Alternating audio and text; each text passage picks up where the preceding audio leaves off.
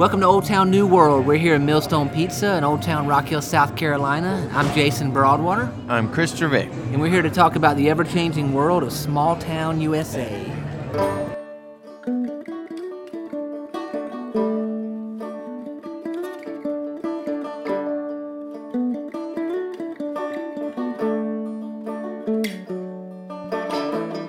Okay, so today we have a wonderful guest with us, but before I tell you who it is, the big secret, I'm going to let wise, silent Micah weigh in with some words of wisdom, kick us off here, maybe a quote or something. Silent Micah? Wow, that's good. Welcome, Chris. Hey, I don't know what to say after that quote. I know, that was pretty amazing. Yeah. You look handsome today, Chris. Thank you. We also have with us our actual guest, Jennifer Belk. Hello, how are you? Welcome, Jennifer. Thank you. Jennifer has just launched something really exciting here in Fort Mill, and really serves the whole county and beyond. And it's called Loom Coworking. I don't know how familiar our listener is with Loom, with what coworking is, but coworking is where you invite people to come into a space. You can rent a desk, you can rent a portion of it. You can, there's different models, different programs. Some of them have places where you can rent partial offices. Some of them you just come in, pay $10, have a table all day. So we'll learn about Jennifer's model. But the idea is that it gives people a place to work, a collaborative place to work, a place out of the house to work. You see a lot of technical web developer types. You see knowledge workers taking advantage of these in cities all across the United States, all across Europe. And we haven't had one in York County, and so we're very excited to have one in York County. So congratulations. If you tell us thank you. Tell us your elevator speech on Loom, if you don't mind. Okay. For people that are not familiar with the co-working concept at all, I usually start with, it's not an office suites, right? It's not a Regis type of key man establishment. Not that there's anything wrong with that, but it serves a particular type of person, right, as far as what industry they're in and how they like to work with others. There are 8,000, like you said, worldwide. There are 6 very vibrant communities in Charlotte, but there are none in York County. And as you know, people in York County do not like to fight the traffic, and they get a little stir-crazy working out of their home. Well, there was a study just recently where like 50,000 people were identified as driving to Charlotte to work in technology, kind of quasi-technology related jobs at least. And can you imagine if just a portion of those people didn't go north every day? That was Scott Huffman's study out of Winthrop. And he said it was like 40% of the people wished that they had the same type of job here in York County to be able to have their same lifestyle, have their same type of industry work, but be able to stay local, spend their time and their money local. So what we also are concentrating on, because we're not an incubator or an accelerator, so we're not very specific to a type of industry. Our members are across the board. We've got recruiters, we have people that are in technology and software, travel agents, party planners, a little bit of everything. But we also have a few not necessarily startup companies, but small companies that have maybe downsized or are in growth mode and are not comfortable or in a place where they want to sign a 3-year lease somewhere or even a 1-year lease. They don't want to deal with utilities. They don't really have an ability right now to forecast what they're going to need a year from now. And because co-working spaces are typically month to month, and it's a flat rate, so you're not paying for your Wi-Fi, you're not paying for utilities, things like that. If 1 month you have a couple of extra contractors, or 1 month you got a couple of people that are on vacation all month, that kind of thing, they can vary and keep their overhead costs really, really low. So the experience of the space is almost like a coffee shop. I mean, so, and some of them are called cafe memberships. Yeah, right. Okay. And so if you walk into a Starbucks or into a Panera Bread or anything like that, you look around at the amount of people that are working. Yeah, they're all on laptops. And so this is like having your own little Panera that you have a reserved spot in for X amount of time. And there are no babies and no teenagers. Right. Yeah. Right. Unless it's teenager baby day. Yeah. Right. Yeah. But let me pause our conversation on Cowork for a second here, because Cowork's a very exciting thing. But I want to learn about you. Okay. I know you have a connection with Winthrop, but how did you get to Rock Hill? Where are you from? From Alabama originally. Went to Auburn University, War Eagle. Then moved up to Richmond, Virginia to go to VCU for graduate school. Stayed up there and practiced corporate interior design for several years, and then moved here in actually 15 years ago this week to teach at the Art Institute. Oh, okay. And now, wait a minute. What's the Art Institute? The Art Institute of Charlotte, Okay. Which is a global university, but it has a campus What in did you do Charlotte. there? Taught an interior design program. Okay. And then in 2005, I started working at Winthrop and taught interior design. in the interior design program. I joked that I taught all the classes nobody wanted to take. Right. So construction documents, building codes, Yeah. professional practices, all the non-fun artsy things. But 3D modeling, things like that. But also was super involved in things like freshman orientation and new student programs, the ACAD class and student government, all the things kind of outside of normal programming and classes for students. So say that again. When did you start at Winthrop? 2005. 2005. 2.5 years. Okay, wow. And so before that, had you had any exposure to Rock Hill? No, like I said, I moved to Charlotte in 2001 and really had honestly never been over the border until I went down to visit. I actually kind of dressed up as a student the day, the week before I went to interview and like wore my old college t-shirt and a hat and just kind of like chilled on campus, kind of watching the vibe and the culture. And people like asked me to sit with them at lunch and I was like, this is where I want to be. Wow, very cool. And totally fell in love with it. My daughter grew up on the Winthrop campus, going to concerts and speakers and, sorority events and, that kind of thing. So Well, in 2005 when you got here, that's when I came to downtown. And I'm actually from Rock Hill, but I moved away. I read the book. Oh, okay, wow. Wow, thank you. Jason Broadwater, A History. A history. A his story. So when I came downtown Rock Hill in 2005, I mean, they had made this downtown beautiful, but it was dead empty, man. I mean, it was like woo, it was like cowboy empty. Right. So did you feel like you had the school and the campus, but could you feel, was there talk about the merging of the downtown, the revitalizing of this district and all that? No, absolutely not. It really was about 2012.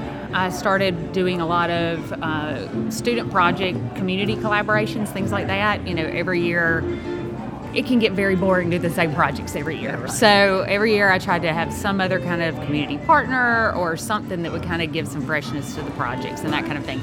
And so 2012 we started some of those pretty hardcore.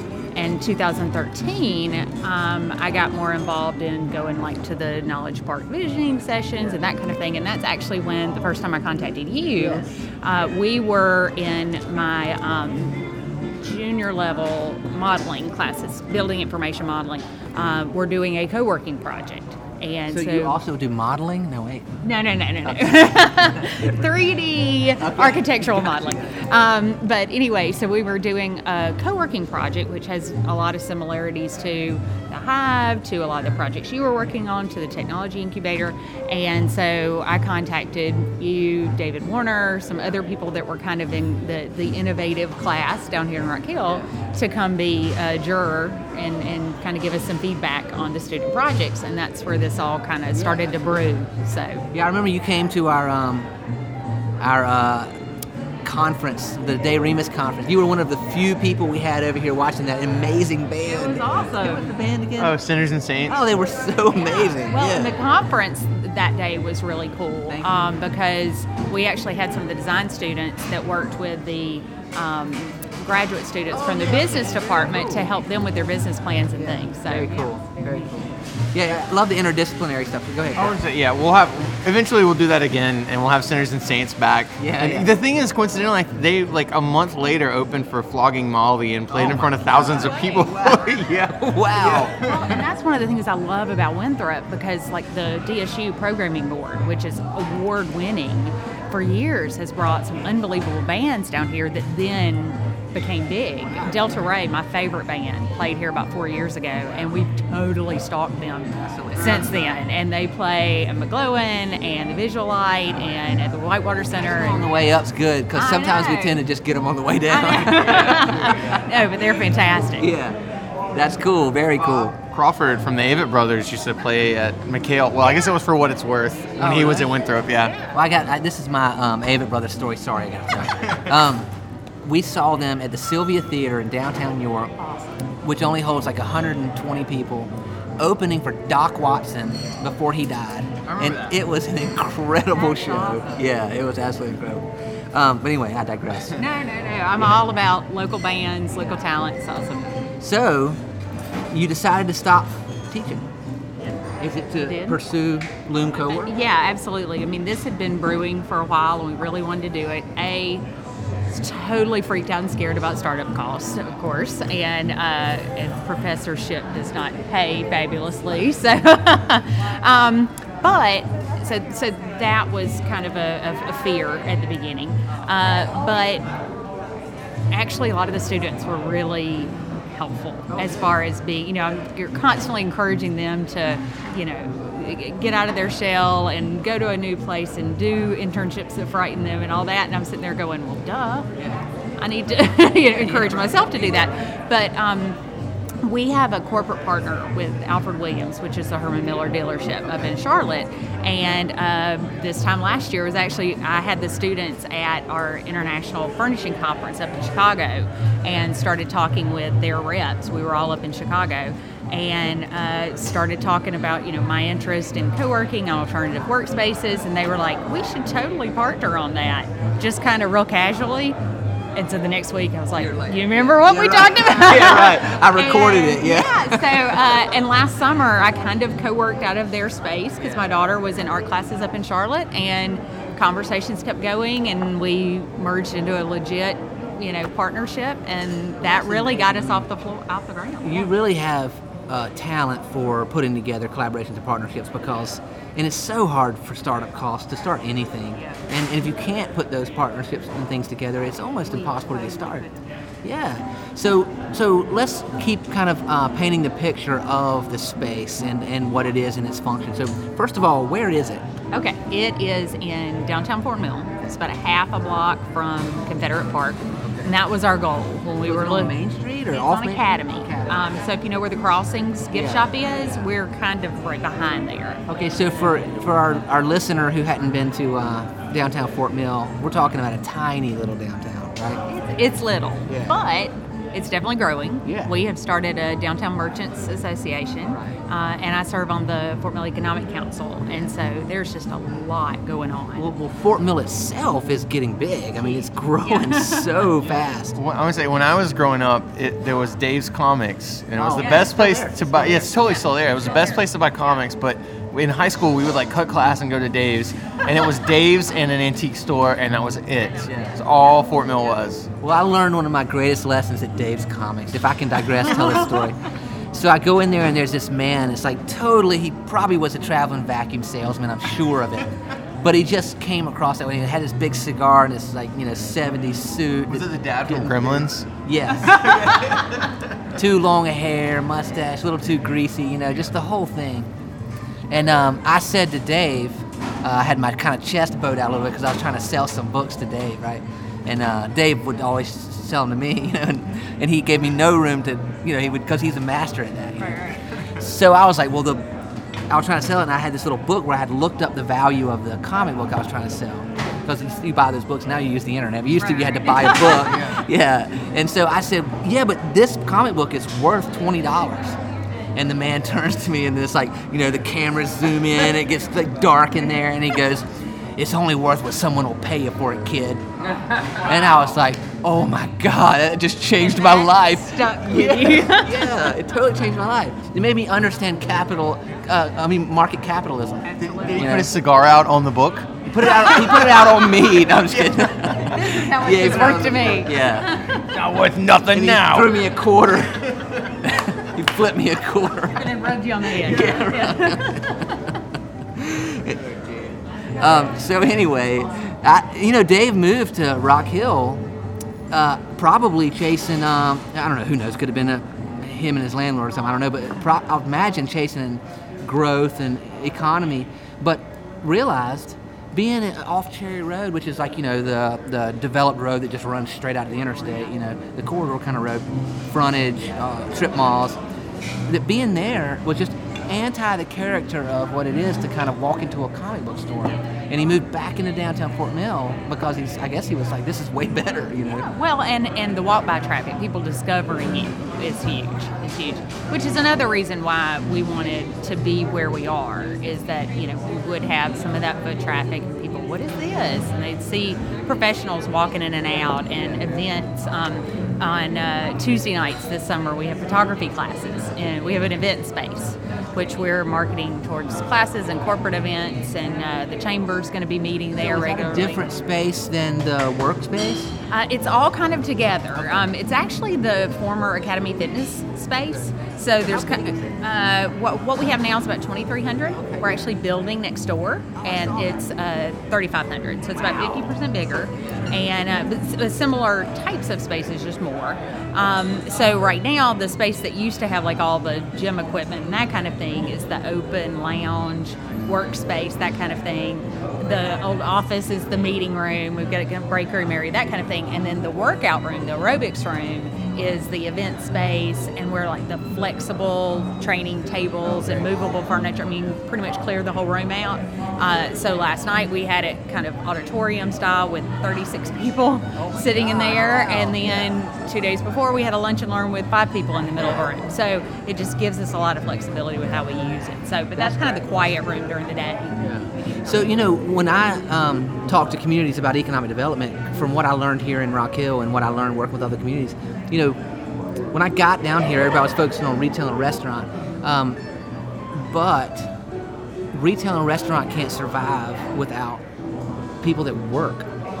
Because if you're just that little quaint kind of community, if you're in a historic place where people drive through on their way. I mean, I don't know, if you're going to come and buy pottery or something, if you've got that niche, if you're famous for it. We're really got to promote the live, work, play, stay mentality. You got to have people in there working during the day, because those people support the restaurants at lunch, which lets them stay open at night even though they're not making that much money, which, brings more people in traffic, and then people want to live close to it because they're working there, and that brings residential. The whole thing comes from having people down there working.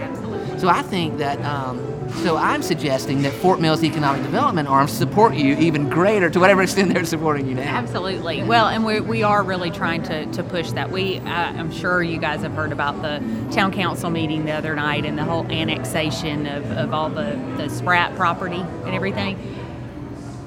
Everybody knows there's too much traffic. That's a gimme. And so everybody's against that. Those developments are gonna happen no matter what. It's just who's going to benefit from the tax base of it, and who's going to have influence over like the architectural character, and does it have bike lanes and that. So I have actually gone to the dark side, and I think it's a good thing. I think it's a good thing for it to be annexed, because then Fort Mill can put their stamp on what it's going to be and make it the combination of green space and density that Baxter is and things like that. So, but the mixed use component of it, like you were talking about, is give people all those amenities. Then they're not going to depend on their cars to go everywhere, and they can have that live, work, play, and stay, and love it, and want to invest their time and go to Hobo's and Local Dish for lunch every day and that kind of thing. So the key about developing that kind of residential space is like, ultimately, if you're eliminating that kind of car traffic, and this area, and I think in a lot of ways this country is in the transition period now from where, like in Europe, where it's always been the standard that you live and you work, if you have a village, it's all right there. And the thing is once you experience a taste of that, you never want to drive to other places again. You taste it, you don't ever want to go anywhere. Absolutely. So it's a powerful thing. It's a powerful change going on in the country. Not to say that suburbs will go away, not to say that country living, county living will go away at all. But what are you saying about country living going away? Get out of here. I'd like to spit some beech nut in your eye. it's called the new urban core within the suburbs, and so I've been blogging on that. That we used to joke that my daughter, for like the first 6 years of her life, never left the commune. Right. Yeah. You know, I mean, because her daycare was there, and the library, and music school, and everything was in our little pod. You know, we branch out every once in a while, but you know, it's so beneficial, and it feels safe, and so you have those benefits of suburbs as far as low crime rates and all of that kind of thing, but the activity, and we're not feeding money and everything into Charlotte all the time. Well, if you look at the entire history of civilization, except for this couple 100-year blip, you always see, like if you go over cities in Europe, you go over villages in Africa, cities in Africa, whatever they might be, you see this kind of 1.5 mile radius, of a circle where self-sustaining community. Everything in it that you need is in that little circle, and you can go out of it if you want to, but it's all in there. And it's always been that way, except during the Industrial Revolution, we compartmentalized society so much that it's like we're going to put healthcare way over here, we're going to put living way over here, we're going to put commerce way over here. We're going to separate them all because we can build an interstate and drive our cars, and that's the way we do it. Change the way we develop things, and really, it seems normal to everybody, obviously, because it's what we've known, but it really is like a 100-year blip in the history of the human civilization. Absolutely. Yeah, it's crazy stuff. So, Loom's building next door. What's the plans on moving next door? Well, it's a brand new from scratch building. Concrete pad was poured yesterday, so it's kind of neat being able to keep an eye on it day to day and see the progress rather than it being some imaginary building somewhere, if you've ever built a house or something like that. But yeah, so it's going to give us, the event space is going to be twice as big as what we have now, a lot more flexible, a lot more natural light, 14-foot ceilings. Serving natural light there? How come not craft beer? We should invest in craft beer. No, Mick Ultra.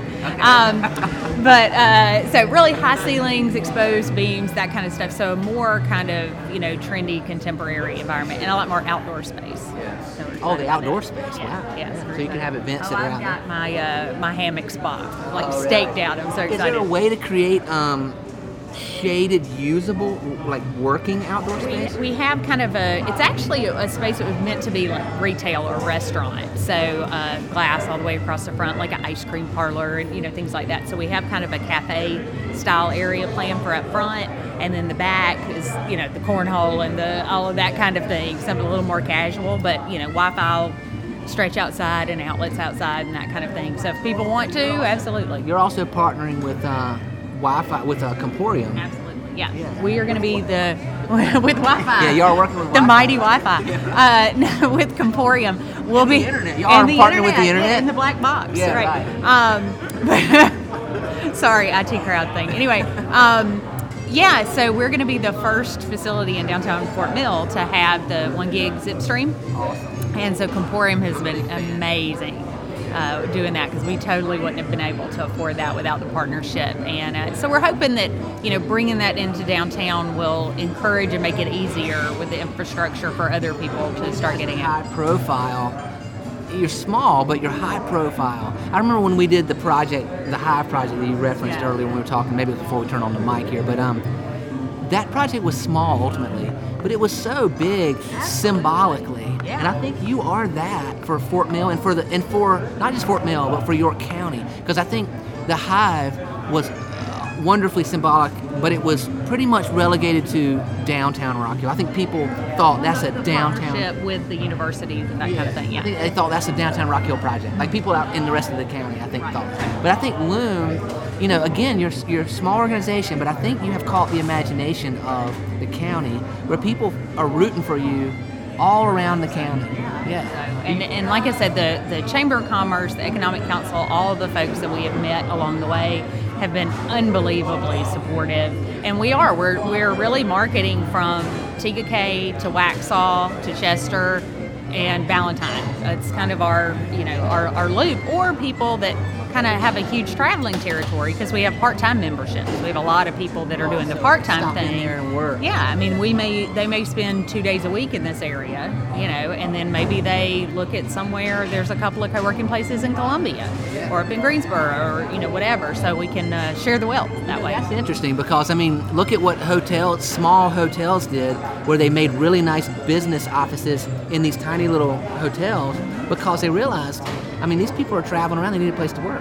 Absolutely. But the then, difference is at a co-working community, you know who you're sitting next to, right? And even, I mean, it's your office. and you have this whole like Kevin Bacon 6 degrees of separation thing when you walk in. I had a new member come in today, and I was starting to introduce her around. And she already knew everybody, or everybody's wife, or they went to aerobics together, that kind of thing. And so it's even more intimate than some of the ones that you have, say, up in uptown. So Yeah, that's cool. I've been fascinated with co-working as a concept for a while now. It's really going well in Europe, in a lot of the cities in Europe, and most cities, almost all cities in the United States have at least a co-working space. Bigger cities. And then the cooler cities that are smaller cities, I look at Asheville has a couple. Yeah, very cool. And Greenville has a couple, and Columbia I'm sure has one or two at least now. SoCo, they got one of the innovation grants last year, yeah. And so everybody's trying to do it. I think the question is, it's early adopter in this area, because, you go to Asheville and you're hanging out in a pub drinking craft beer, most everybody in there would know what Cowork is and know somebody that co-works. Thank you.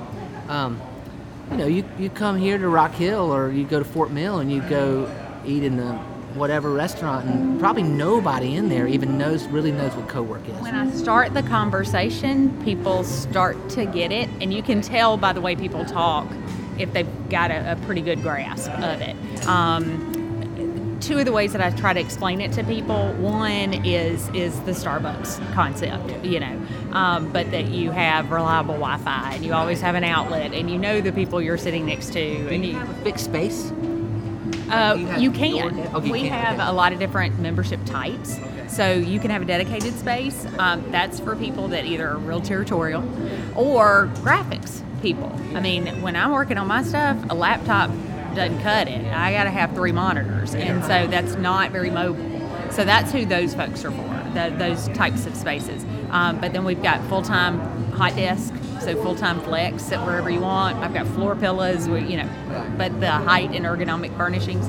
And then we've got what I call 12-pack and 8-pack. So that's like 12 days a month. That might be 3 days a week. That could be 12 days because you're traveling the other 2 weeks, however you want to use them. So that's cool, yeah. I would say one thing about co-work space, in terms of the networking component and the fact people interacting, I feel like on one end of the spectrum you have Starbucks or wherever, which is just like everyone's autonomous and doing their own thing, and maybe they interact because they glanced over and saw that you were editing a movie on your laptop. But my stuff in the bathroom. Yeah. That's the kind of interaction. And on the other end of the spectrum, you have like mixers, where you have you bring your business card and you trade things or whatever, which seems very sort of like there's a psychological negativity to that a lot of times. Old school feeling, salesy. I feel like co-work space, and just in the networking aspect, it's like the sort of Starbucks idea of, well, we're all here doing our own thing, but with an expected idea of like we're going to interact, collaborate, versus the silly kind of false dating aspect of a mixer where you and the connections. You go to some of those things and you've got the referral groups, and it's very formal the way the referrals are done and everything. Ours, you start talking about somebody, I think you need to know, then you're pulling them up on LinkedIn and they're looking over your shoulder, and that's how you're making referrals. It's not writing down on a paper, No, you're right. I tell you what, there was this guy that I used to work with. He went to Winthrop, and he stayed in Rock Hill for a little while, and he did a lot of development for me early on, web development for me early on, and he moved to Greenville, and he decided, he worked at a house for a little while, and we kept working together. He was still doing the majority of the web development that I needed done at the time, and he moved into a co-work space. Well, it wasn't but I would say 3 months, and he was like all of a sudden saying, man, I don't know if I have time to do, like when I would ask him to do, because he was getting so much work from the people in the co-work. Absolutely. Yeah. Well, you want to keep it in the family. I mean, I don't know how many people you're connected with on LinkedIn, but like 1,500 people. Am I going to give recommendations and referrals to all those people? No, I don't know them well enough. But if I sit next to somebody and I see, oh, this guy washes his coffee cup every day. Yeah. You know, he's dependable. Or I see that he calls people back and he's courteous to them and he, you know, has a good relationship. And, you know, it's those kind of soft skills that you see in people when you actually spend time with them. Yeah, and that's amen. what I'm going to refer people to, yeah. That's why we loved running the Hive, because, you know, you can be so enamored with someone because they seem talented and likable and attractive in a general sense of, like, you know, magnetic or whatever they are. But then you actually work you with work them. with them for 3 months, man. Yeah, it changes everything. Yeah. Our guy that's our web guy actually was in Jason Stellantis' class at Winthrop. We used him for like a senior studio project. They created a font for us, I mean, like the whole shebang for our other business, for BCMG, which is our construction management business. And we had such a good experience with him. We hired him as a senior to do our website. We got to work with him. And 4 years later, when we're starting this one, he's in Colorado. He did our Loom website and actually trained me on WordPress via Skype at my dining room table. And I mean, I will contact Peter Rupp in Colorado. Peter Rupp, he was in the Hive. Is that what you said? Yeah, I remember. He's fantastic. Yeah, he is fantastic. I'm sorry, I lost that somehow. Yeah, he was great. Yeah, He was he's my absolutely web guy. So he's in Colorado. And yeah. I figured he always had some image of him kayaking or something. Yeah, exactly. So of course he's in Colorado. Yeah, very cool. So your background was in interior design, you said, right? Right. I think it's interesting because it comes up on the show all the time, the idea of like space and how it affects your actions and your identity and stuff or whatever. I mean, like, can you speak to a little bit about that? About like, so I practice mostly corporate interiors, some not so exciting banking, but some really cool schools and psychiatric, some really interesting projects. But in the mid-'90s, when real estate costs were going like completely crazy in commercial real estate, I did a couple of projects with like Arthur Anderson and some other companies like that first started instituting like the hoteling concept. What's the hoteling? So hoteling is like when you walk into an office space and 60% of the desks are empty. There's no reason to have all that real estate. You pare it down, and then you do like hotels do, right? You call in, say, hey, I'm going to be in the office. They put you in an office and roll your little pedestal file in there, and you use that, and that way they're having a more kind of bang for their buck with the real estate that they do have, because that's the biggest overhead cost for companies. So that concept in the late 90s was just kind of brewing, and so one of my first projects was that, and it kind of really started. That's like the grandfather of co-working. Yeah, it really is. It's just co-working within the same company, right? I thought that meant when you just show up for the continental breakfast and then leave. Yeah, right. That's what we call hoteling. Yeah. Absolutely. So yeah, it's just kind of that alternative workspace has always kind of fascinated me, and also I wrote a blog about that. Co-working is the student union of corporate America, right? So, you know, at Winthrop, I had a 300 square foot office, right? 2 old dorm rooms. It was awesome. I was never in there because it was so isolating, and, you know, I was over at Diggs. So, you know, sitting there, mooching off the Wi-Fi with my Starbucks, and people walk, you know, I'd have my earbuds in, but, you know, waving and saying hey to people and having those kind of serendipitous interactions with maybe former students or professors that professors that actually were on my hall that I never saw unless I was sitting at Diggs, and then we would pop into stuff, and that's kind of the environment. Well, corporations are understanding the changes that are happening and trying to eliminate silos in so many ways, and there's nothing more impactful to eliminate silos than physical space. Yeah, and that's kind of what you were saying, Chris. Yeah, as far about the design or just how much space has an impact on. Oh, absolutely. Yeah. And I can tell, as someone who I do all kinds of different things. And one of the things I do is write. And as a writer, I also juggle. Yes. I eat glass at the circus. I dodge fast things. My very first job, I was a circus and clowning skills instructor. Serious? What? Legit. You were a clown instructor? That is not on my resume anymore. Why not? You should lead with that. I know. Hold on, we're starting over. We're starting over. I'd like to welcome Jennifer Belk here, the clown instructor. She also does co-working. Yes. Coworker and clown instructor. It comes in handy a lot, yeah. Your other coworkers are like, she's great, but the whole mime thing, look, can we not get Jennifer out of that box? She's been in there all day. I'm having a panic attack watching that. That's great. I interrupted you though, Chris. Well, that's all. I was just saying it as a writer. Yeah, it is everything. I know when it comes to writing, like where you are writing is absolutely everything, and every writer has their different place they need to go, and it really does mean everything. Your space means everything. You like to manipulate people? Interior design is for you. Absolutely. I mean, you can really, you see Candid Camera and, all of those shows where you change something about somebody's environment and see what happens, and that's totally it. Absolutely, because, it's, we tell ourselves that our eyes I see that I'm in a pizza parlor right now with the beers and da-da-da-da-da-da, because I'm thinking about it, I'm conscious of it. Now that I'm conscious of it, I can see my nose. But the truth is, in 5 minutes, I'll forget that I can see my nose, and I'll actually kind of forget that I'm in a pizza parlor with beer. And your reality becomes, when you're not thinking about it, it's all right behind your consciousness. Yeah, and so to manipulate one's reality really is to manipulate one, period. Yeah, I would say, to cluck my beard and... Spin your mustache. If you would put that pipe down, Chris, we could finish the rest of this.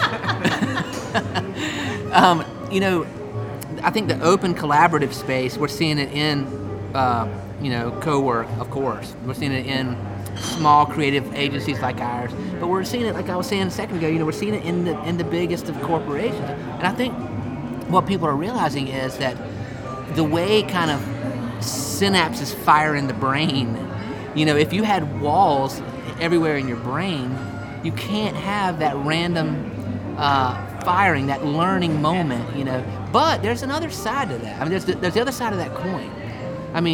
We were in a completely open space, and we moved into a space where we have a couple of offices and a little more space between some people, and everybody's real appreciative about that. Now they're glass wall offices, so it's not like they're tucked away. It's all about having choices and having choices that are appropriate to what you are doing at that moment. And so we've got a couple of members. Robert, he will get up and be in 5 different places throughout the day. And so it's like, okay, I'm in a conference call, I'm going to concentrate. Okay, now I'm going to walk around on a conference call out in the parking lot. Or I'm going to, whatever ergonomically feels best, or whatever makes his brain work more natural. Absolutely. Sitting in the same chair facing the same desk all day long can't be the best way to do it. And I always tell people, our permanent desk is actually systems furniture, so it's screwed to the wall. And then we've got some file cabinets that are entirely too heavy. Other than that, everything moves. Right, yeah. So if you feel like you need an ottoman over there, you pick it up and take it over there. If you want to lay down on the floor, lay down on the floor. Now, of course, like you were saying, there are, as mobile as people might think the creative types are, there's not much mobility in having 3 monitors and like a big, design system and whatnot. But even having, like you said, having some enclosed spaces, and that in our new space we'll have 2 small meeting rooms. Everybody said, I don't need anything more than maybe 3-4 people. They don't need the boardrooms of the past, right? So we get 2 small meeting rooms with 2 phone booths, so that you can make a conference call, all by yourself. Do you have to put a time in it, or is it? We have an online booking thing. So, like, if you're at a meeting across town and want to book a meeting for next week, you just go on there and rather than... It's a phone booth? Yeah, no, not like a real phone booth. That would be awesome. So we have that, and then we've got the kind of the 2 sides of the space. So the louder people tend to gravitate towards one or the other. So yeah, it gives you options. So these meeting rooms, I imagine I could go in there by myself if I want to schedule it or whatever. Absolutely. Want to be in there. If it's not in use, you jump in there until somebody does use it. Yeah, right. But one of the things I always tell people is this is not a library. So if you've got to take a conference call, you do it just like you would in a regular office. Unless you maybe have to yell at somebody, Right. Yeah. then you go in the conference room. Yeah. And some people, it's funny. Some people feel comfortable talking on the phone in a room full of people, and some people do not. Some people need to go be by themselves to talk, to even be able to talk on the phone. You know. And like I said, I'm a pacer, Yeah, me too. so I Oh, can't wow. talk on the phone sitting down. That's you. I've put in countless thousands of miles on the telephone. Pedometer strapped to it, yeah. Exactly. Very cool. So I need to make sure we say kind of how people can find you. You know, what's your website? Okay. Well, a couple of things. One, just today we solidified a partnership with the Chamber of Commerce. So this is like a legit signed contract thing where So legit that we will not quit. to quit. Yeah. Yeah, right. You can't see my hand motions on the. Yeah. So. It's got gangster on us. I did. So not only, will we be members and attending their events and things like that, as we have been, but they are partnering with us. They're going to be having their Chamber of Commerce meetings at our space, our event space, several of their special events, networking events, things like that. And that really helps us to reach out into the community, let people know about us, that kind of thing. We're also doing like 10% discounts for chamber members, and they're doing 10% chamber memberships for Loom members, which is awesome. Credit to the chamber for wanting to do that. And they stepped up early. They were, what can we do to be partners? So that's one way that we're trying to get the word out. All social media, Twitter, Facebook, LinkedIn, do a lot of sharing, blogging, that kind of thing. Yeah. GeoCities. You have a GeoCities? That's all on the download. Okay. But, and then, of course, our website, and Which is? loomcoworking.com. Phone number, 548-LOOM. I was so stoked to be able to get that. Yeah, you got it. That's great. So, I have a question. So the Loom, I think, is an awesome name, and I assume it's tied to the sort of textile nature of it. That's awesome. Whose idea was that? So that was my idea. Yes, it's an homage to the textile industry here, but also I'm all about a good metaphor. So kind of the weaving of talents and people together, and just all the beauty of it. We've done mission trips down in Guatemala, and I always come back with like this luggage full of fabrics that's so inexpensive down there. And so we had this whole area that is pillows that we made out of it. It kind of looks like a hookah lounge. And so really kind of playing off the whole textiles. The Baxter Mill Archive is going to show in our space in the fall. So we're excited about that.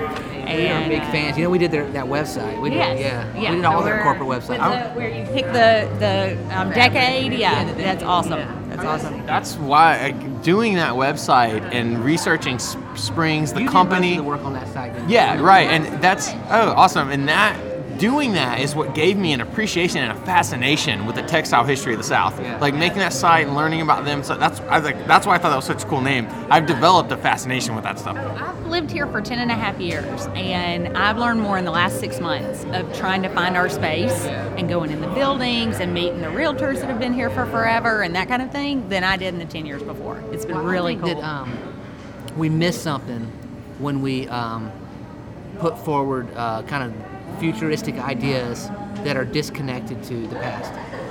And I think the best things are innovation wrapped in history, or influenced by, or whatever the word is. Those are the most inspirational, inspiring things. I saw somebody on, I don't know if it was LinkedIn, Twitter, or whatever. I'm stealing this from somebody, but it was a quote. It said something like, "New ideas need old spaces to thrive."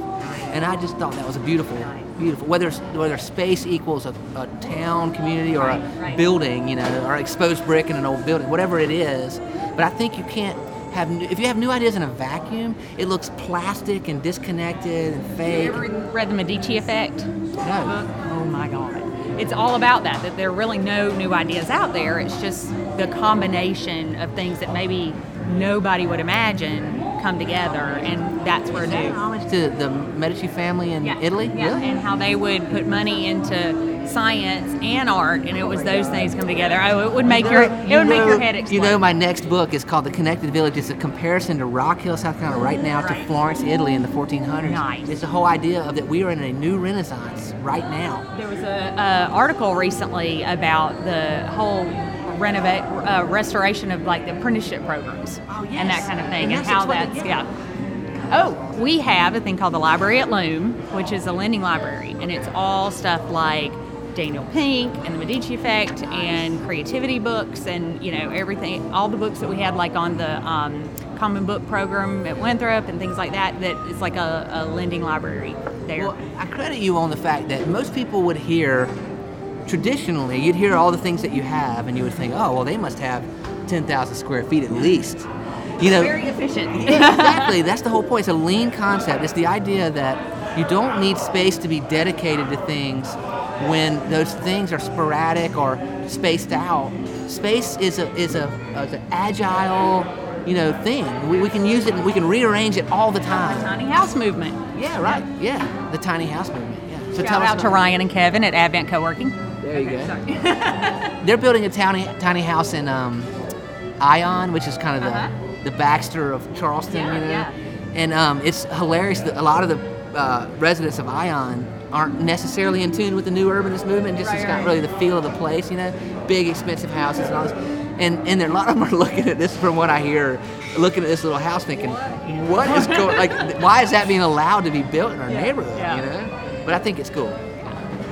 And eventually they'll catch on, and then they'll all be like, I could build a tinier house than that. Keeping down with the Joneses, right? Yeah. For kids that can't read good. Oh my gosh. Okay, well, is there anything that we would be remiss not to say while we have you here?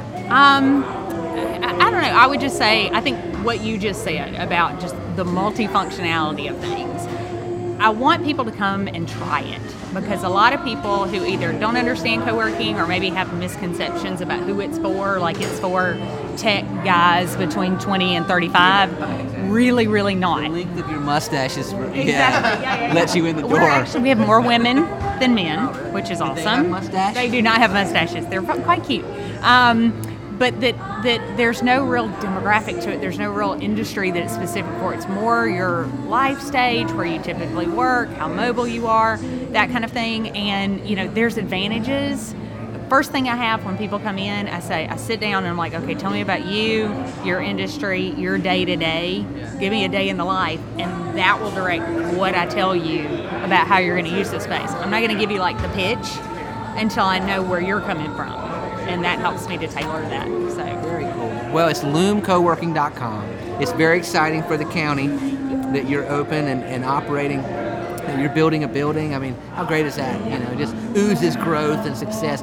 You're very good at creating collaboration, so I would say if anybody listening to this thinks that they have a good idea for collaborating or partnership, they should go to your website and contact you.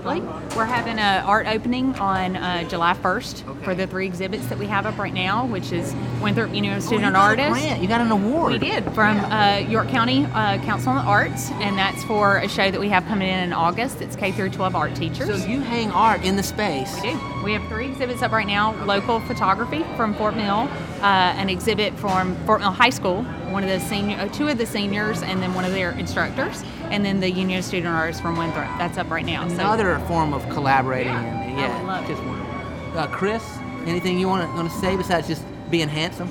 No, I'm just gonna glow in all my handsomeness here. Hopefully the audio picks up. You can feel like you can hear a vibration. Can y'all hear that handsomeness? Oh no! This was the wrong thing. That's not handsomeness. That's not handsomeness. Oh no. Well, I guess we'll just close with a solemn word. I would not want to call it a prayer, but just some Zen wisdom from Silent Micah. Well said, friend. Well said. All right. Well, we'll see you next week on Old Town New World.